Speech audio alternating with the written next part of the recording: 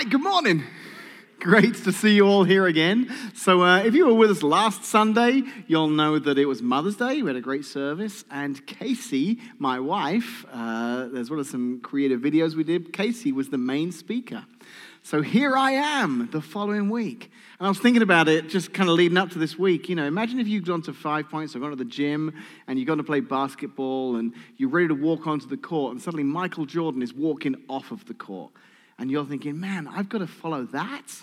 That's how I feel this morning. Casey did such a great job last week that I'm like, man, I've got to follow that. So I hope you'll be kind and listen in this morning as we continue on in our series called The Genius of Jesus.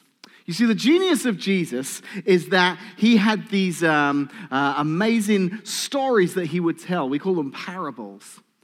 And he told these stories thousands of years ago, and still today, we're familiar with those stories. In fact, still today, not only are we familiar with those stories, they're still challenging us today, just like they did his listeners 2,000 years ago. You know, the genius of Jesus is that they were more than just stories. Like a beautiful picture, the stories were told, and they would draw people in.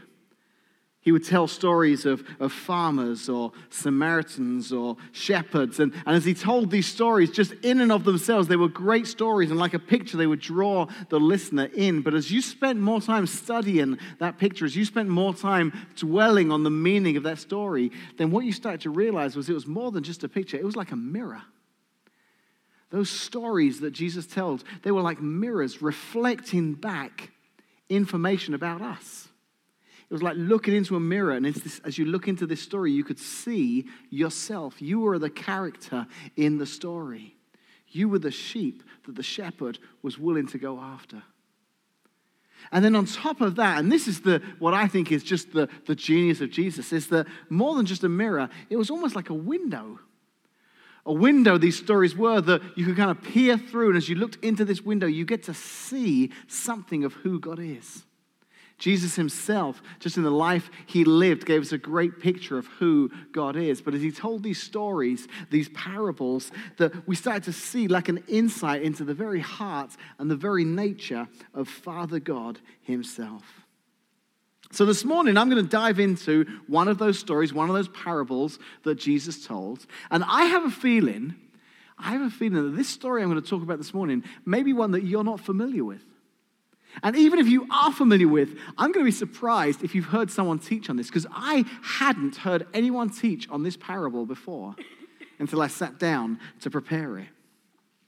You see, earlier this week, I was part of a conference call with a group of pastors, and I was invited to come into this kind of video chat, and they interviewed me because these guys were planting churches, and they wanted to find out from me what had happened here at Connect. So these pastors from all over the country were listening in, and the guy started out with a real easy question. He said, Dave, I'm gonna start out with a softball question for you. And then he kind of chuckled. He's like, oh, I'm sorry. He goes, that's an American sports analogy. You probably don't even know what that means. And I'm like, I said, I know what it means. It's an underinflated soccer ball. I know it, so it's just easier to kick. I'm sure that's what it means, because all sports analogies are about soccer, right? So I thought, you know what? I could go with some softball parables. The Good Samaritan, the Good Shepherd, ones that we all are familiar with, ones we've grown up maybe listening to, ones that we for sure know what they mean. Or maybe for one of the weeks in this series, I could go for a parable, a story that Jesus told that isn't quite as familiar, and that's what this story is. This morning, we're going to look at a parable. It's called the parable of the shrewd manager. The parable of the shrewd manager. So only one of the four guys who writes about the life of Jesus, Matthew, Mark, Luke, and John, only one of the four of them tells this story. He's Luke.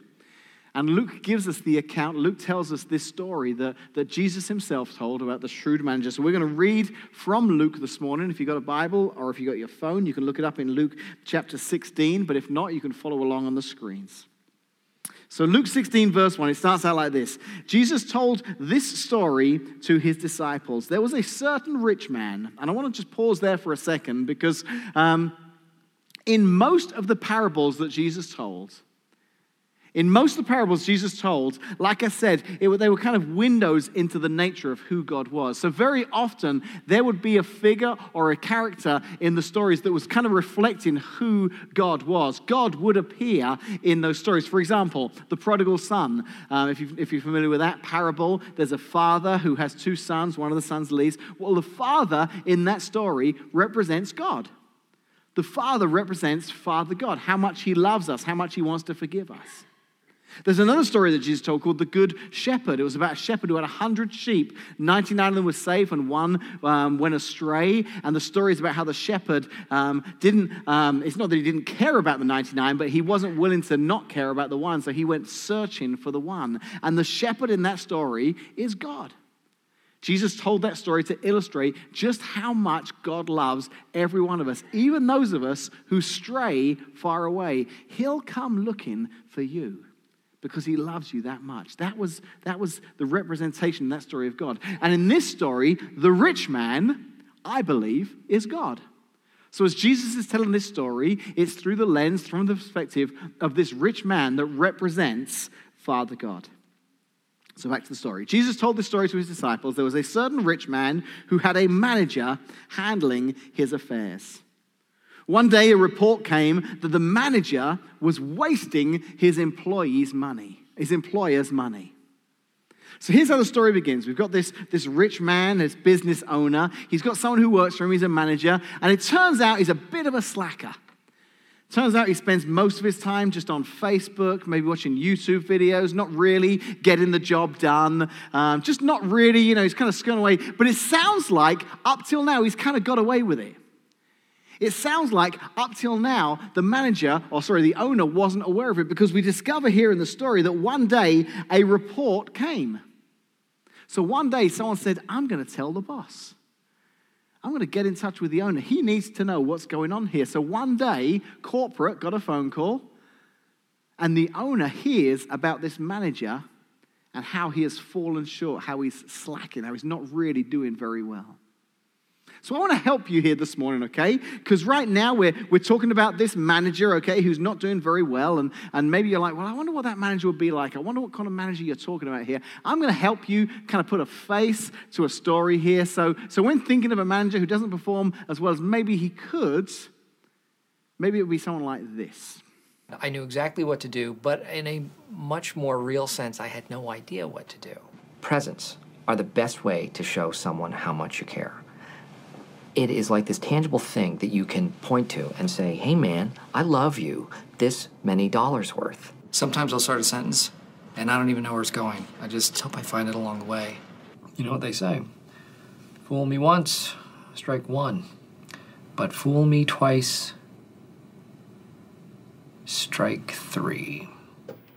I declare bankruptcy! I'm not superstitious, but I am a little stitious. Guess what? I have flaws. What are they? Oh, I don't know. I sing in the shower. Sometimes I spend too much time volunteering.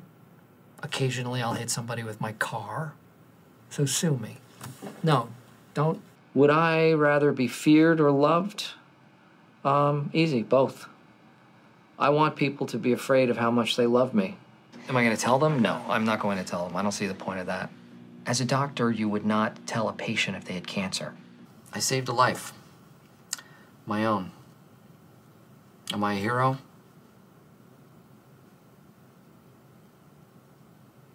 I really can't say, but yes. So there you go. Just in case you need to kind of visualize the kind of manager we're talking about here. He's just not a good manager. So in verse 2, we discover that the employer called him in and said, what's this I hear about you? Get your report in order because you are going to be fired. He's saying, listen, you've got away from this too long. I've seen you, I've heard about you slacking. I've heard about you not doing the job. I've had enough. It's over. You are going to be fired. Start getting things ready. Your final days are approaching. So in this moment, the manager realizes, whoa. It's too late. I can't do anything about this. In fact, verse 3 says, the manager thought to himself, now what? My boss has fired me. I don't have the strength to dig ditches, and I'm too proud to beg.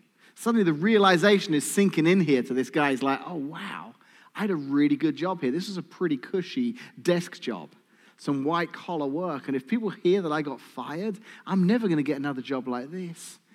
The only job I'm going to get is digging ditches, and I don't want to dig ditches. I don't want to beg. So now he's starting to get desperate. Now he's realizing that, I need to do something here. I need to figure something out, and I need to act quickly. So listen to verse 4. I know how to ensure that I'll have plenty of friends who will give me a home when I'm fired. Light bulb goes off. He has an idea. He comes up with a plan. He's like, you know what? There's nothing I can do to change being fired, but maybe I can figure something out here. Maybe I can use something to try and build some relational collateral with some other people here so that when I'm fired, I'll be able to find a new job or a new place to live. So listen to the plan he comes up with, this manager. Verse 5. So he invited each person who owed money to his employer, not him, to his employer, to come and discuss the situation. He asked the first one, how much do you owe him? The man replied, I owe him 800 gallons of olive oil. So the manager told him, take the bill and quickly change it to 400 gallons. Now, obviously, this morning we can all relate to this situation because, who doesn't like olive oil, right? Seriously, I love it. A good old bottle of olive oil. And I know many of us have been in that place where it's like you can buy one bottle, but you can get the second one for half off. And you're like, well, who doesn't want 2 bottles of olive oil? And then you find out you can get a case, and the guy says you can have it on credit. You're like, well, definitely. And then suddenly there's a semi pulling up with 800 gallons of olive oil, and you're thinking, what have I done? And you're stuck with all this olive oil. Heavily in debt. I know it's happened to a lot of us. Maybe it's not oil. Maybe your weakness is cereal. Wheaties in particular. Maybe you relate to the next guy. Verse 7. How much do you owe my employer? He asked the next man. I owe him 1,000 bushels of wheat, was the reply. Here, the manager said, take the bill and change it to 800 bushels. So obviously we can't relate when it comes to oil or bushels. But here's what we're talking about here. We're talking about currency. We're talking about a very rich man who has the provision to lend something that is of value. So whether it's olive oil or wheat, that was incredibly valuable. Now they had purposes, oil and wheat in those days, but really it was kind of like an exchanging thing where this had a certain amount of value.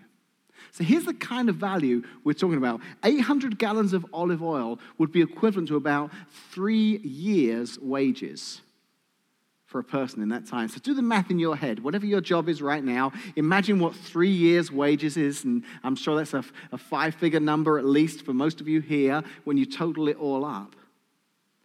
Well, imagine if someone came to you and said, hey, I want to cut that in half. Whatever that number is, instead of being this much, I'm going to take it down to whatever just a year and a half's wages. That's a pretty good deal. If I'm the guy that owes that much, I'm going to be like, dude, thanks. You're awesome. I like you a lot.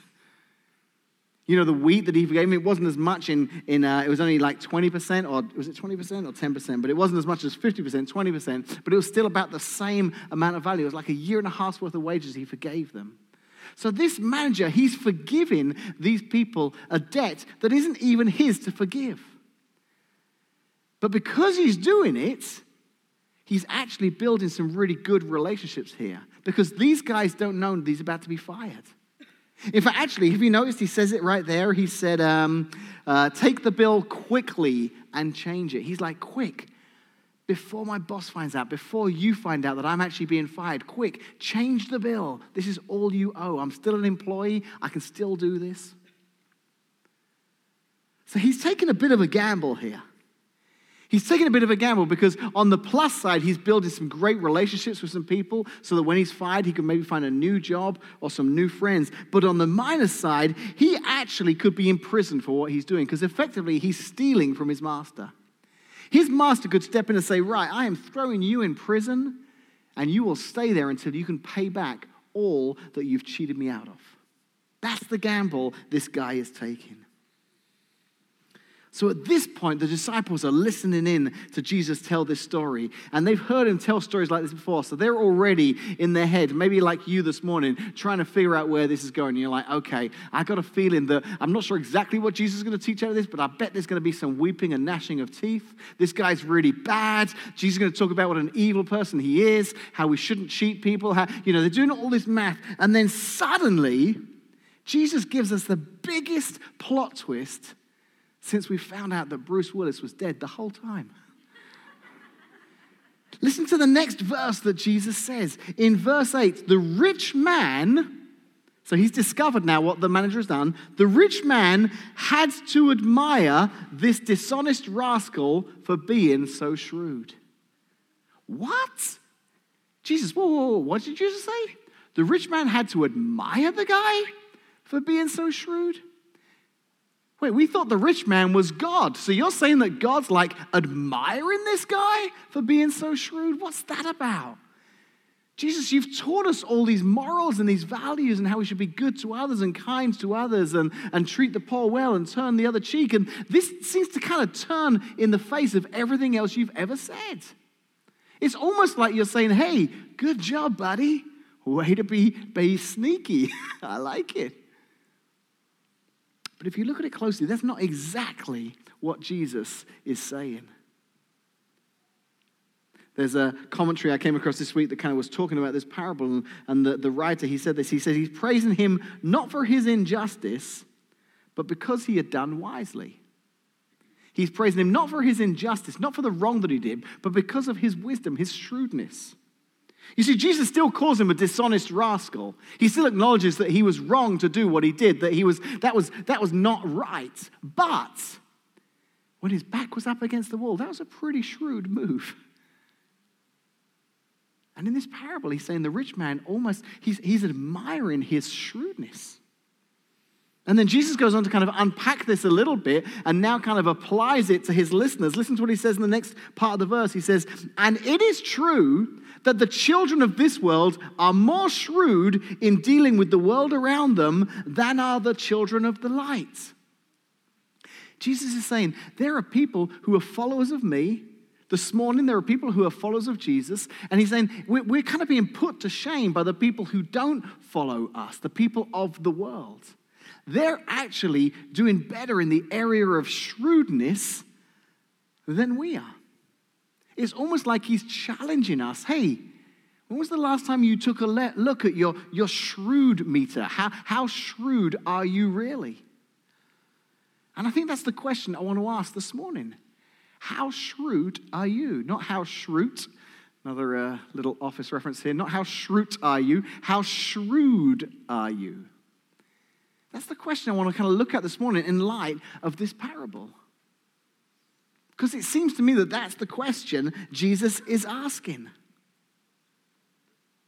And it kind of feels like it's something that he shouldn't be asking. Because Jesus, I feel like as a follower of you, shrewdness is something that I should be moving away from. That feels like a negative thing. In fact, listen to what the dictionary tells us about the word shrewd. It means to be astute or sharp in practical matters, to be wise or crafty or cunning. Jesus, can I be your follower and be crafty and cunning? That just doesn't seem to be right. But we discover this isn't the first time Jesus has brought this subject up.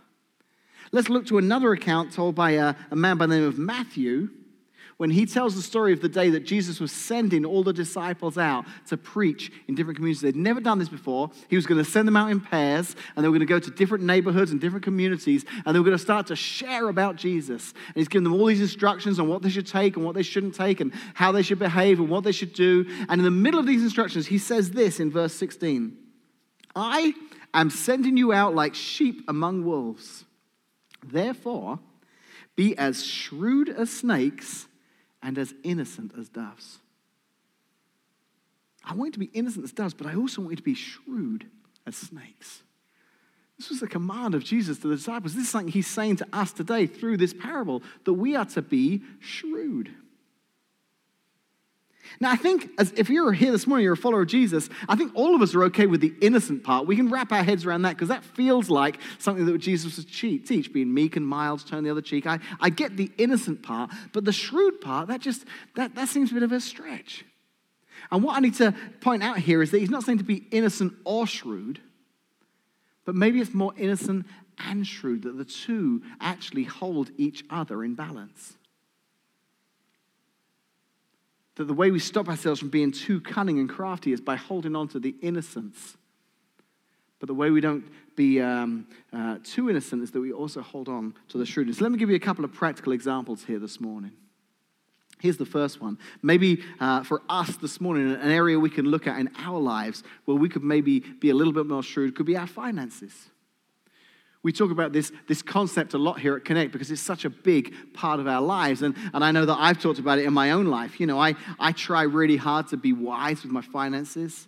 It drives my family nuts at times because, you know, my kids will be like, Dad, can we buy this? I'm like, well, we're not buying it now. We're going to go home. We're going to research it. But Dad, what if they sell it? Well, it doesn't matter. Maybe we can get it cheaper somewhere. Maybe the reviews aren't great. We're going to look into this. We're going to see if we can afford it. We'll check the savings. They're like, Dad, we want to buy it. We've got to buy it now.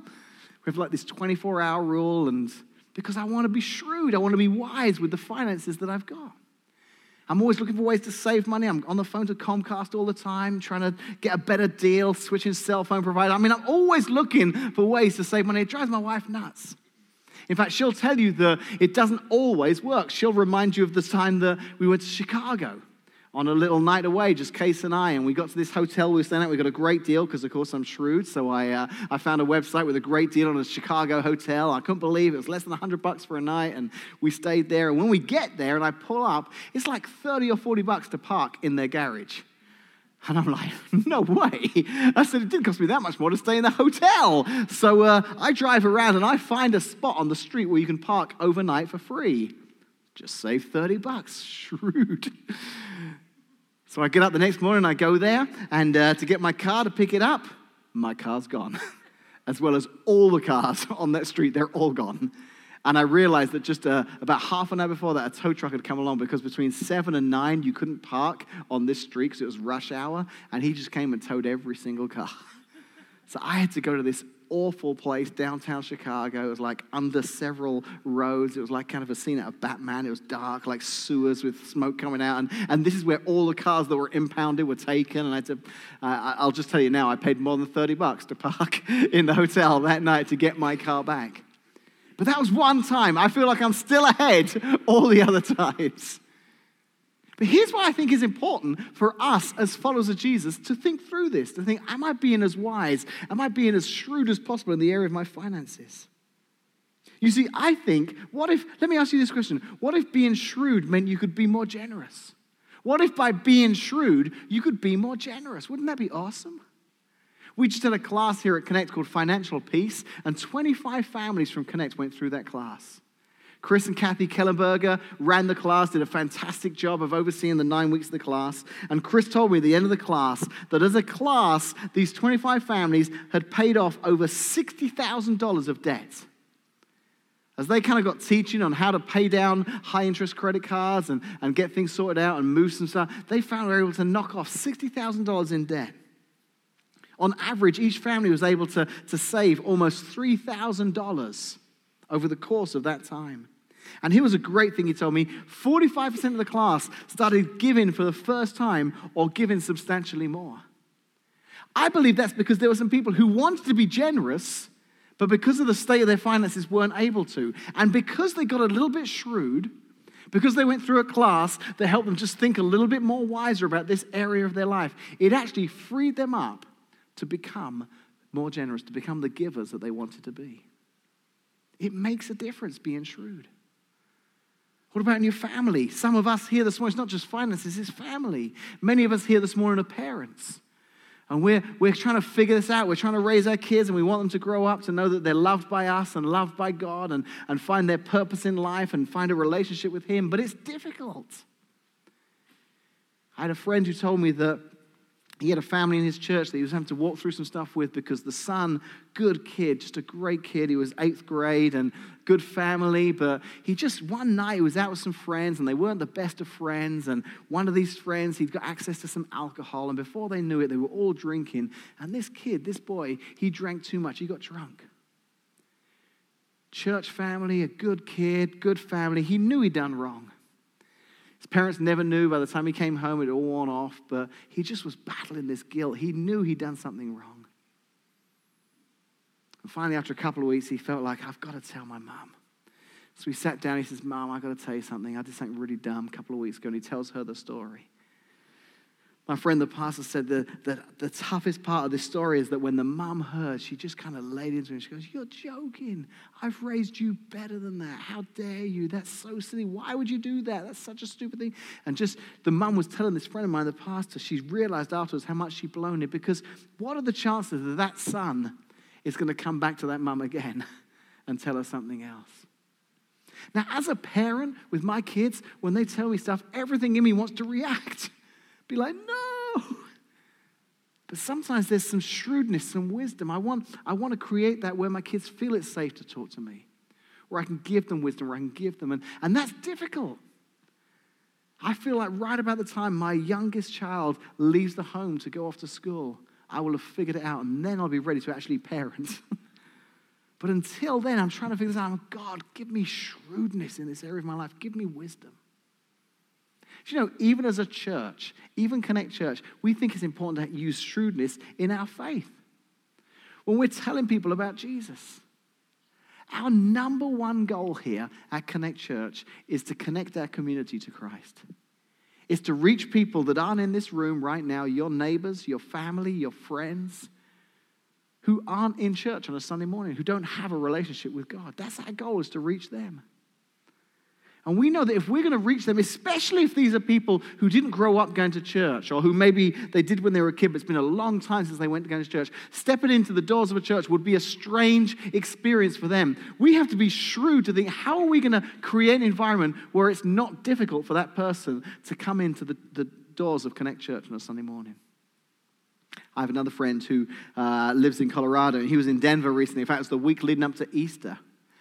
He was telling me this story. He said it was crazy. He said there was this church on this busy street, hundreds of cars, thousands of cars passing by every day, had a huge marquee outside, such a great opportunity to share a message to all those people driving by who don't have a church home of their own. It was the Easter weekend, so Easter Sunday is coming up, a time when people think, you know, I should go to church. What a great time to say, join us on Easter Sunday, or come visit us.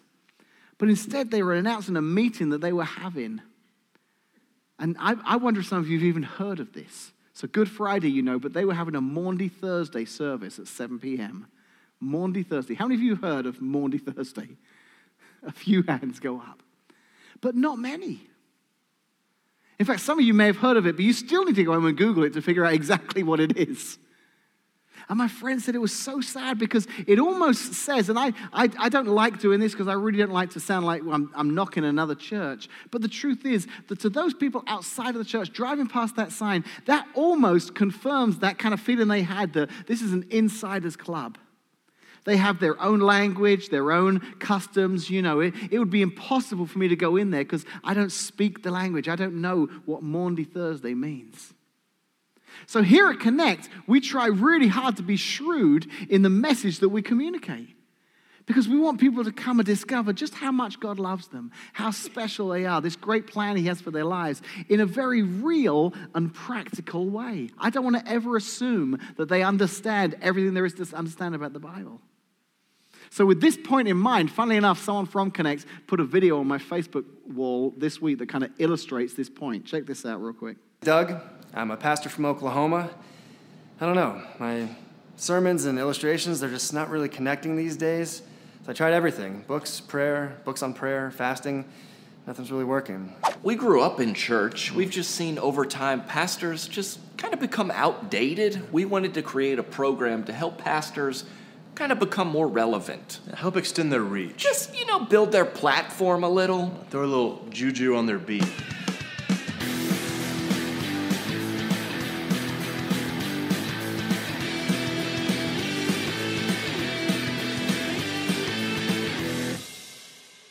Doug, how you doing, sir? I'm okay.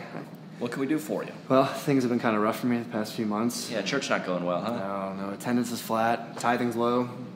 I'm not really connecting with my congregation. Well, Doug, bootcut khakis. That's not helping anything. Doug, you're wearing a polo shirt tucked into your khakis. Are you speaking at a golf pro shop? Tiger Woods, you not? I'm going to untuck it for you. We're going to start there. Okay? First of all, the length of the shirt is a problem, okay? Doug, look, you posted an Instagram at a Kroger, okay? Oh, bad news, Doug. You don't shop at Kroger anymore, okay? Whole Foods and Trader Joe's is where you're gonna live. Outdoor farmers markets photos do so well for your new brand. Also, we knew you were coming in. We took a look at some of your sermon series. You had one recently called The Parables of Jesus. Oh, I'm bored. Already, we just optioned a sermon series called Screenshotted If Jesus Had a Snapchat. We did. It helped literally no one, but he got so many followers from it. You ever heard of Netflix and Chill? Netflix and God's Will. What about Walking Dead? The Walking Bread. Boom. I don't know, Finding Dory. Finding Glory? You got it, Doug. You're on. So, obviously, a little bit of parody there, but and I did think it was funny that of all the clips to put on, we are doing a series on parables, but we're not. We're doing the genius of Jesus. We don't just call it the parables. But although that's kind of knocking it and having fun, the truth is that we think this through. And maybe in your faith, you've got some neighbors or friends, and when was the last time you thought, man, they are not used to this. They didn't grow up in this. I've got to choose carefully. I've actually got to be shrewd in the way I speak to this person, the language I use. I want them to discover that God loves them and has a plan for their lives, and I don't want to be the obstacle because of the wording I used or things that I assumed they would understand. So I think Jesus is challenging all of us in this parable on something we don't think about very often, something maybe that the reason this parable isn't taught on very often is that it's great to be innocent as doves, but man, there's a shrewdness as well. A shrewdness that Jesus says the world, people outside of the church, have got down. They're kind of misusing it. But we can use it for God's kingdom. To be wise in the way we handle our finances, to be wise in the way we family and do life as a family together, to be wise in the way we have our faith and live out our faith with one another. So I wonder this morning if some of us need to pray, Jesus, help me to be more shrewd in some of these areas of my life. Help me never to do it at the expense of innocence, Lord. I want to have that purity and that pure motive and that innocence, but Lord, maybe I need to be a little more shrewd. Maybe I need to be okay with the fact that this shrewdness, this wisdom that you've put inside me is something you want me to use for you. Let's pray together, shall we? Father, we just thank you for these wonderful stories that Jesus told, these parables, and that every one of them was important. It's not that some of them that we know very well, like the Good Samaritan and the Prodigal Son, were like the top-rated parables, and others were just kind of fillers. Lord, every one you told had a purpose. So this parable that maybe we've not read very often, maybe we've not read at all, but maybe we've not heard taught upon very often, is just as important. There's something here you're wanting us to learn, Lord. Something you're wanting us to learn about wisdom and just being shrewd in all the matters we're involved in. So help us this week, Lord, as followers of you, to look for opportunities where we can be a little bit more shrewd, use a little bit more wisdom, but that we can use it, Lord, to help build your kingdom, to help others know more about you, to help our generosity improve, to help us be better parents or family members, Lord. Help us to use the shrewdness you want to see inside of us to bring glory to you. We pray this in Jesus' name. Amen.